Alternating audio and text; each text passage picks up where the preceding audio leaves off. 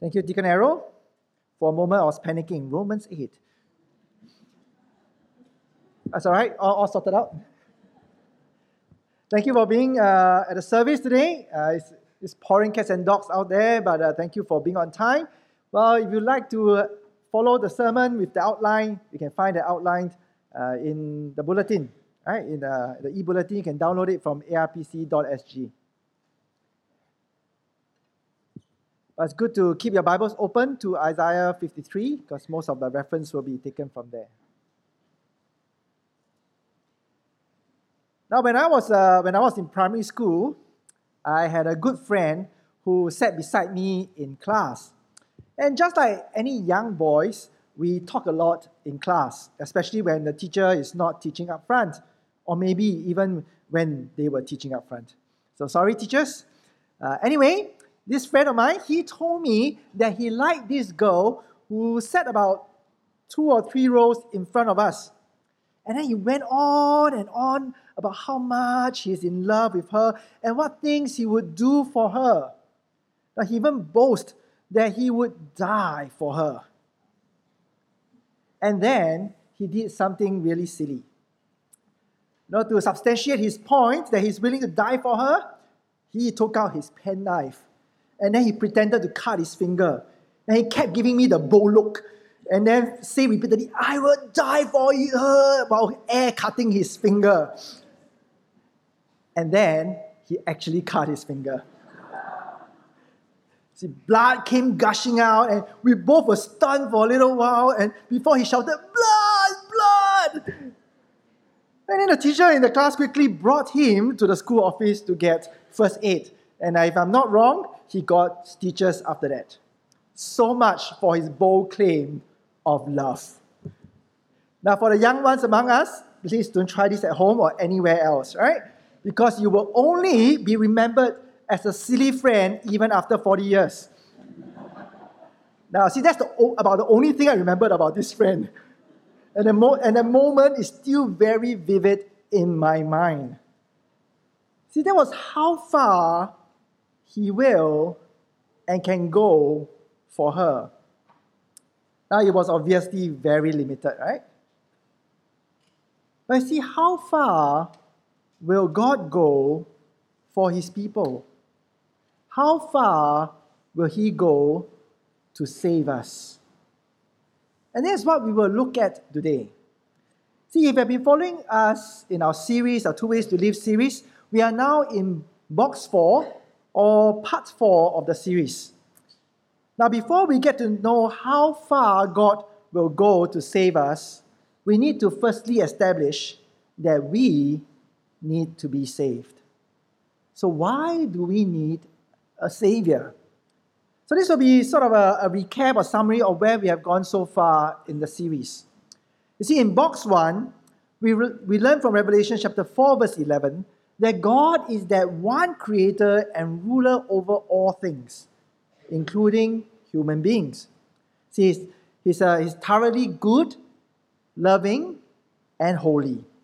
And not only does he generously create and sustain this world, he also rules it with justice. We, as his creation, are created not only to rule this world under him, but also to obey, to give thanks, and to worship him. For God is worthy to receive glory, honor, and power because he is the generous and loving creator of the entire universe. However, in box 2, we have sinned against God. In the words of Isaiah, we are all like sheep who have gone astray. See, we have gone our own way and decided on what is good and bad apart from our just and righteous God. See, all humanity has therefore rebelled against this God, neither worshipping him nor giving thanks to him as our loving creator and generous God. You see, we suppress whatever knowledge we have of God and turn to worship and pursue the things of this world. Indeed, Romans 3 tells us that no one does good and no one seeks God. Now, if you are here with us last week in Bishan, we learned that this rebellion against God and living our own way is a conscious decision that we make. Quoting Tim Keller, Pastor Edmund highlighted that it is us, we ourselves, who lock ourselves from the inside out to God's righteous judgment. But God is holy and just. He cannot let that rebellion and sin go on forever. So we see part of His judgment today in the decay and the death in our world.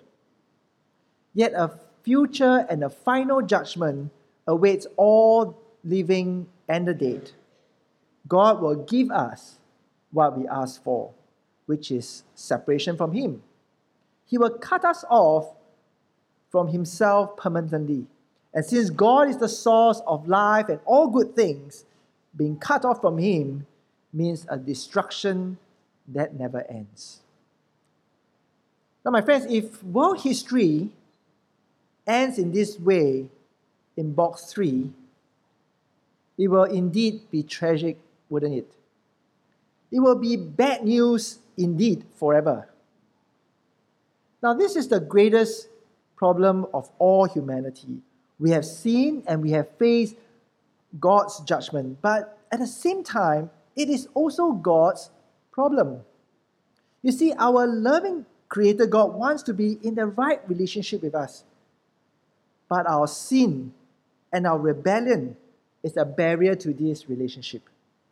So it will be unjust of God to just ignore it. So the question for us is, how can God save and reconcile us to Himself without compromising His holiness and justice?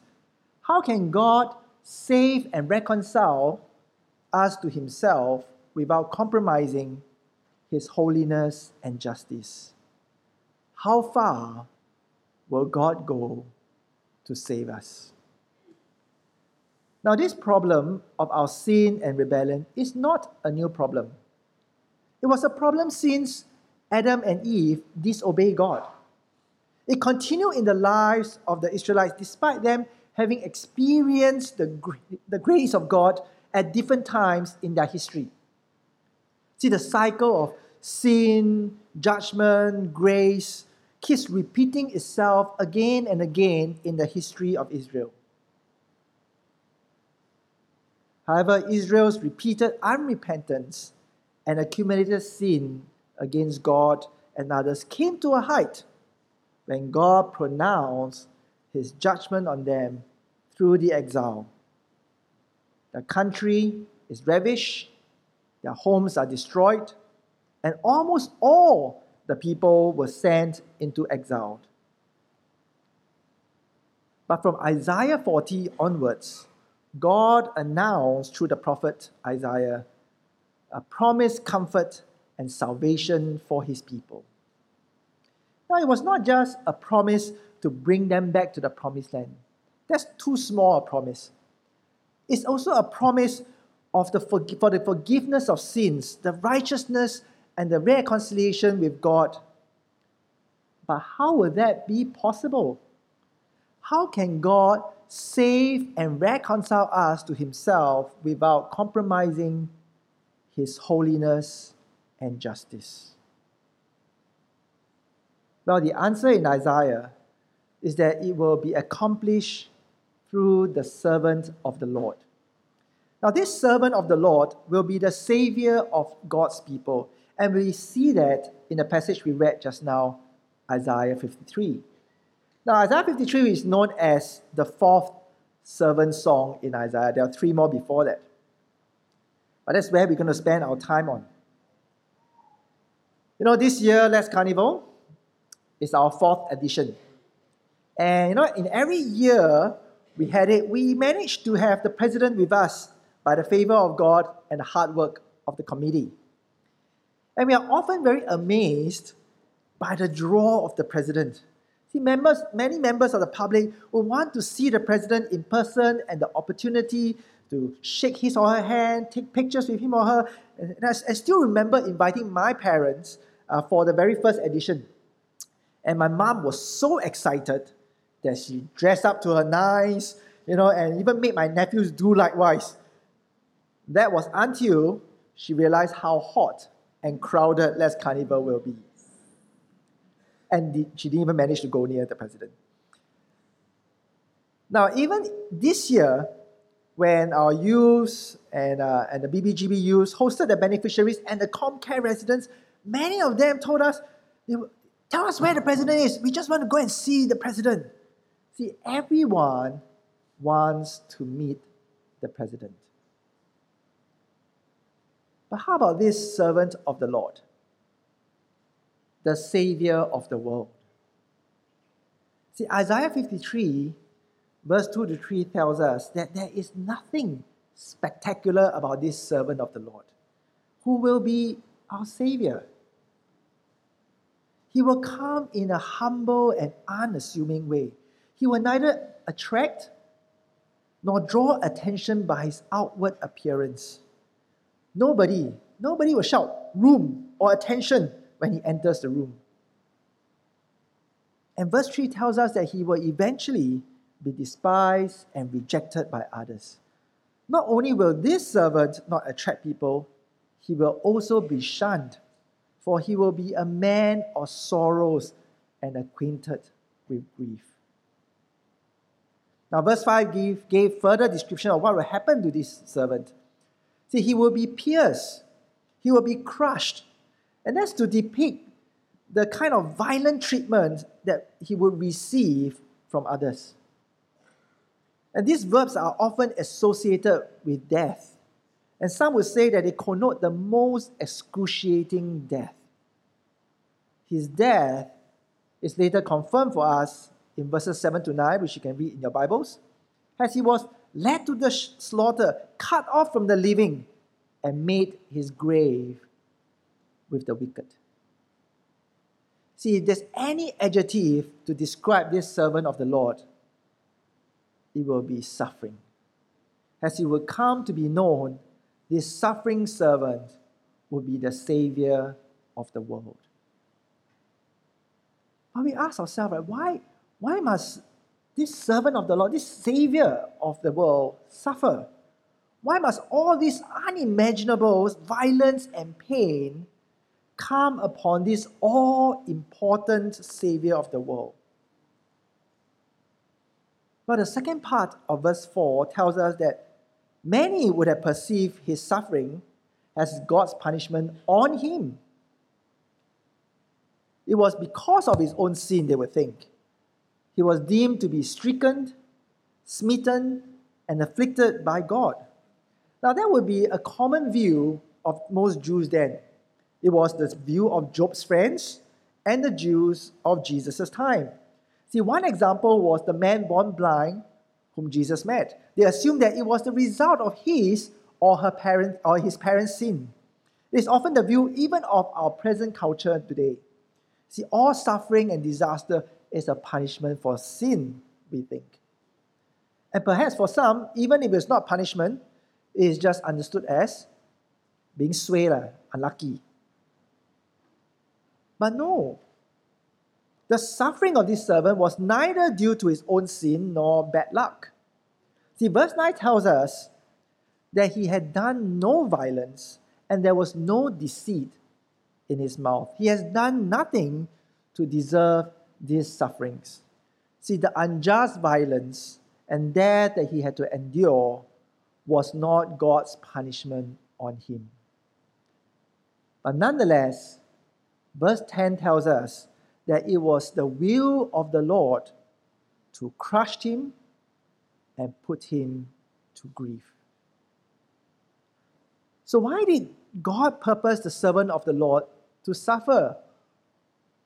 Now that's because the suffering he suffered was for God's people. He may be described in verse 3 as a man of sorrows and acquainted with grief.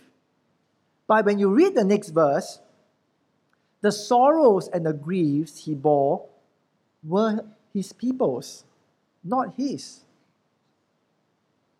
And furthermore, verse 5 made it clear that he was pierced and crushed for the transgressions and the iniquities of his people. Now, those are two very big words, right? What do they mean? Now, transgression just means rebellion, and iniquities mean misdeed or guilt. And these transgressions and iniquities were not the servants again. They belong to the people. As verse 6 says, we all like sheep who have gone astray and turned to our own way. However, the Lord has laid on the servant the misdeeds and the guilt of us all on him. Now, these verses tells us what role the servant play. He's going to take the punishment that was meant for the transgressors and the sinners. In other words, he is the substitute for the people. And that explains why it is God's will for him to suffer. See, the substitutionary role of the servant is reinforced by the metaphor in verse 7. The metaphor of the sheep is now used to describe the servant and not the people. However, it is used with a different significance. Sometimes when we think about dogs, right? Dogs can sometimes be portrayed as man's best friend, very cuddly, on one hand. But on the other hand, we also see dogs and signs outside houses, beware. Dogs can bite. It's to warn intruders away. Same animal, but different significance. So in verse 7, it's no longer describing the people, but it's describing the servant. See, it's described the servant in terms of the mild and defenseless nature of the sheep. Just like the sheep, the servants accepted the unjust and the violent oppression and death without protest. Very recently, some of my son's classmates misbehaved and they caused a ruckus in class. Now, when one of his friends were accused wrongly of being one of those troublemakers, he fought hard to prove his innocence. Well, as for my son, he was not accused of wrongdoing, but in his mind, he has already lined up all the arguments and methods to prove his innocence. He will evoke all powers to defend himself, including calling upon his father. You see, nobody in normal circumstances will quietly accept false accusation against them. They will protest and they will deny vehemently. However, the servants will not protest despite being innocent. Why? For there is a greater purpose. You see, this use of the metaphor of the sheep and lamb being led to slaughter is not arbitrary. It's not random. It will no doubt bring to mind the Passover lamb in Exodus. It was slaughtered as a substitute for the firstborn son in the family. It will also be associated with the sacrifices required by the Mosaic law. See, in Leviticus 7 and 16, there's a symbolic transfer of sin from the people onto the animal before it was slaughtered or led into the wilderness. So this idea of being a sacrifice and offering is also substantiated by verses 10 and 12. See, the servant's life was meant to be given up as an offering for guilt, and he is said to have bore the sins of many. So in other words, just like the sacrificial lamb, the servant of the Lord is the substitute to take the punishment on behalf of the sinful people. And that punishment is essentially death. For death is the wages of sin. And what comes out? What's the result of the servant's sacrifice? What is the result of his substitutionary suffering and death? Well, firstly, in verse 5, it tells us that this suffering brought peace. Peace, which is shalom in Hebrew. This peace is firstly peace with God, not just a peace in the heart, peace with God, which is a reconciled relationship. But it will also mean wholeness in everything. All the brokenness that comes with sin will be restored to good order. And secondly, still in verse 5, God's people will be healed by the wounds of the servant. See, this is the healing of the sickness associated with sin. So once again, it is through the servant that God's people can be whole again and will not suffer the result of sin. But thirdly, in verse 11, the servant who is the righteous one will make many to be accounted righteous. See, it's not about them being sinless, but they will be counted as righteous before God.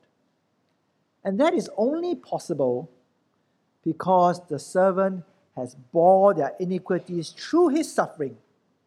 He paid the price that was due them. Hence, his suffering was not meaningless. It was neither punishment for his own sin, nor just being swayed, right? This servant didn't resist when getting led to the slaughter because his suffering and his death served a greater purpose. It was God's plan that through the suffering of this servant, the salvation will come to his people.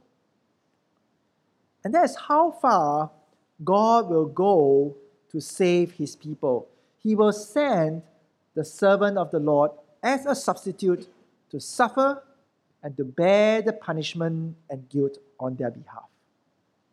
In that way, God can save and reconcile us to himself without compromising his holiness and his justice. And in the end, if you read Isaiah 53, this servant will be vindicated, but we will leave that for the next week. But we ask ourselves, right, wow, like all the hints are given, but who is this servant of the Lord who will save through his suffering? Actually, the answer is all given through the prayer and the songs that we sang. Right? But the question is, will this person really be able to do this job? Is he a sufficient substitute to take the punishment and bring salvation to his people? As we know, this servant of the Lord in Isaiah is none other than the Lord Jesus himself. Right? All the description and prophecy about the person and the actions of the servant of the Lord are ultimately fulfilled by Jesus. See, right from the beginning in John chapter 1 verse 29 tells us that when John the Baptist saw Jesus from afar coming towards him, he said, "Behold, the Lamb of God who takes away the sin of the world." And you see the events of Jesus' life, his suffering and his death, as recorded for us in all four Gospels, corresponded to the servant. Jesus was rejected and despised. He did nothing wrong, but he was arrested by the authorities. He was beaten, he was whipped, and crucified. But he did not protest. Pontius Pilate could not find him guilty in any way despite all the weak witnesses and accusations. Yet Pilate succumbed to pressure and gave the order to crucify the innocent Jesus. And his eventual death happened during the Passover. This too is a fulfillment of Jesus being the ultimate Passover lamb to save through his substitutionary death. See, after Jesus' resurrection, the apostle Philip met the Ethiopian eunuch as recorded for us in Acts 8. And at the point of time, the eunuch was reading Isaiah 53. And Philip had no problems explaining to this eunuch that Jesus is this servant that he read in Isaiah 53. And the later New Testament writings also point to Jesus being the servant of the Lord. See, our opening passage in 1 Peter 2 was almost a word-for-word quote of Isaiah 53. We see that on the slide. He committed no sin, neither was deceit found in his mouth. When he was reviled, he did not revile in return. When he suffered, he did not threaten, but continued entrusting himself to him who judges justly. He himself bore our sins in his body on a tree, that we might die to sin and live to righteousness. By his wounds you have been healed. For you were straying like sheep, but have now returned to the shepherd and overseer of your souls. But we ask ourselves the question, why must the servant of the Lord be Jesus? Yes, indeed, he fulfilled all the prophecies. Can it be someone else? Can it be another person? Well, the answer is no. But why is that so? And that is because nothing and nobody apart from Jesus can fulfill that role. Only Jesus is a sufficient Savior for us. And that has to do with Jesus' identity and his life. See, the Bible tells us that Jesus is fully God and fully man, or perhaps just God-man in short. See, John 1 tells us that in the beginning was the Word, and the Word was with God, and the Word was God. And this word then became flesh and dwelt among us as a fellow human being. See, as a human being, Jesus can fully represent humanity and is a sufficient substitute for us. As Hebrews 10 verse 4 tells us that it is impossible for the blood of bulls and goats to take away sins. The Old Testament sacrificial system does not save us from our sins. See, animals are just not a good enough substitute for us. But Jesus, as a human, is. But not only is Jesus fully man, he is also without sin. Tempted in every way, his earthly life, but Jesus still did not sin. He was obedient even to death on the cross. Hence, he can take the punishment on our behalf. You know, someone who is sentenced to death cannot take the place of another person who is sentenced to death. But Jesus is the only one without that death sentence, and I meant spiritually, because he is a man who did not sin. He is sufficient to take our place and save us without compromising God's justice. But Jesus, as a sufficient sacrifice and Savior, is not only because he is a sinless human being, it's also because Jesus is fully God. See, the Old Testament often stresses the point that only God can forgive sins because sins are firstly against him. So when Jesus, the God-man, takes the punishment for our sins, he is not an unevolved or innocent third party, so to speak. Because Jesus himself is also the offended God. So just like a creditor who bears the loss of himself when he writes off his debtor's debt, Jesus bears the loss with his death in order to forgive us. So here we have the answer to the question of how God can save us without compromising his holiness and justice. It is through the substitutionary sacrifice of Jesus, the God-man, for us. By his death, he satisfied God's justice and granted us forgiveness of our sins. Now, as we think about what God has done for us in sending Jesus, let us also remember that it is not merely a transaction. He died for me, and that's it, right? Because, you know, if we share the gospel in this way, the message can be really very logical, and it's possible for us to think or share what Jesus had done in a very cold, a very functional way. We have sinned, we will be judged. Jesus took our punishment by dying for us so that our sins can be forgiven. That's very true. However, the sending of Jesus to suffer such violence and unjust death is motivated by God's love for us. For God so loved the world that he gave his only Son, that whoever believes in him should not perish, but have eternal life. In this is love, not that we have loved God, but that He loved us and sent His Son to be the propitiation for our sins.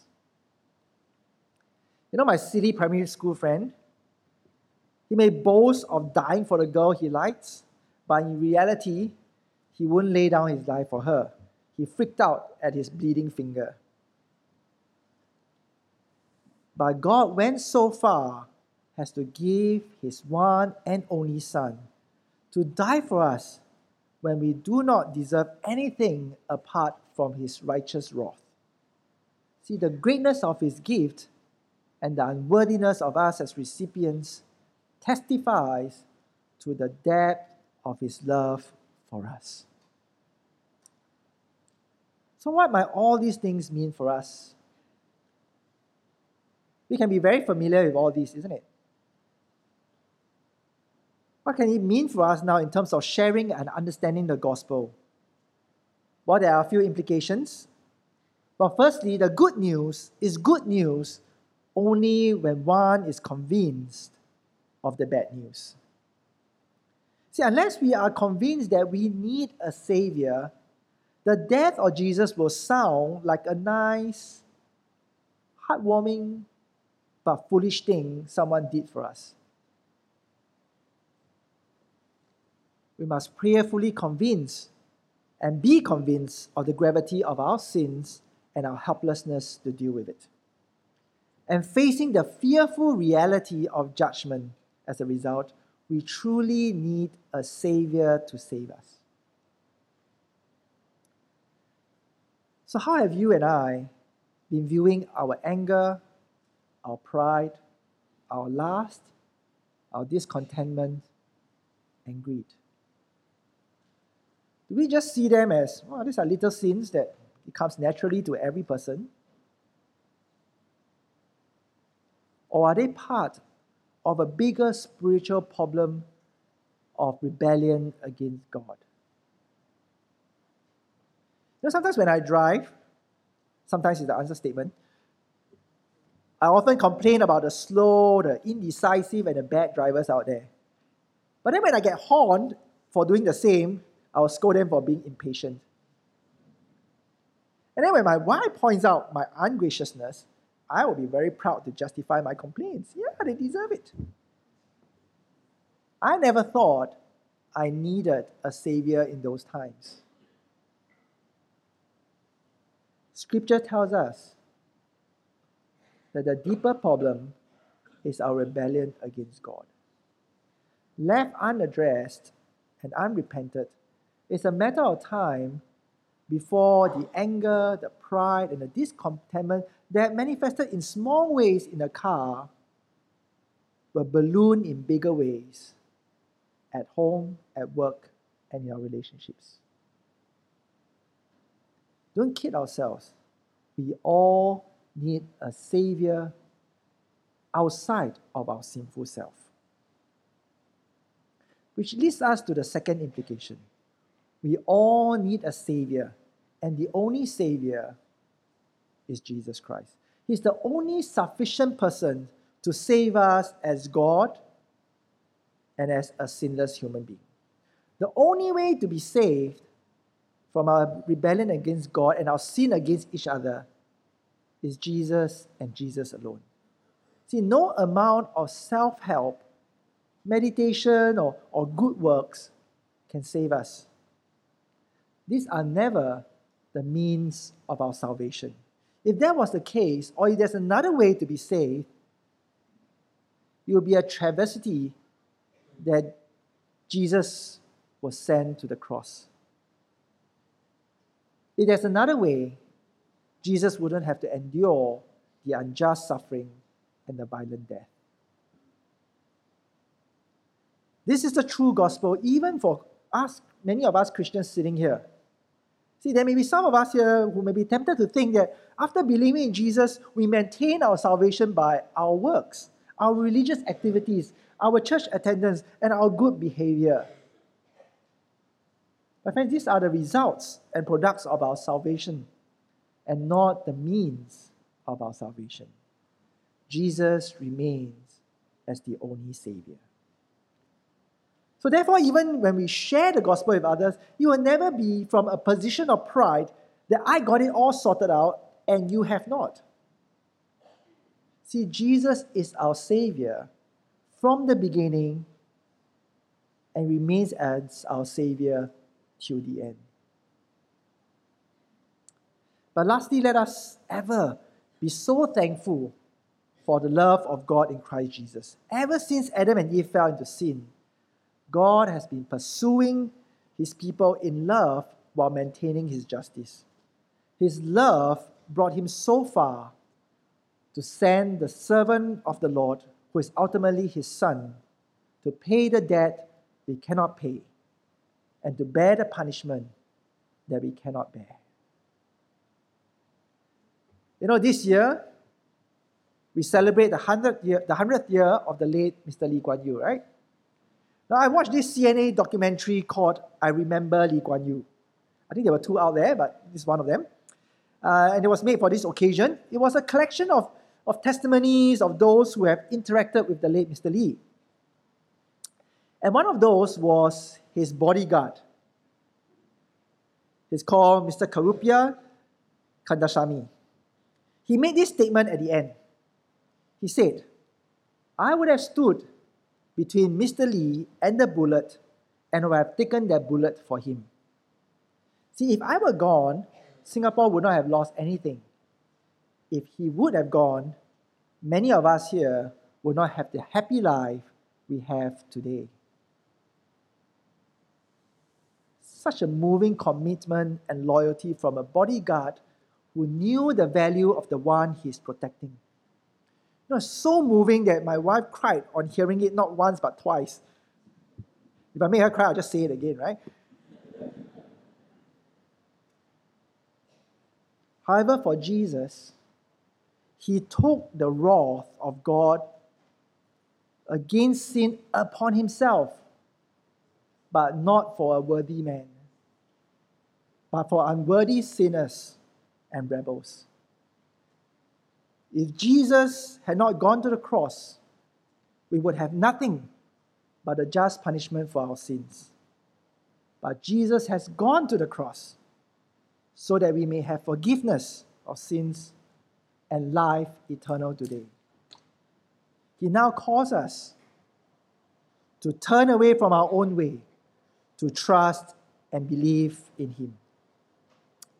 Let us pray together.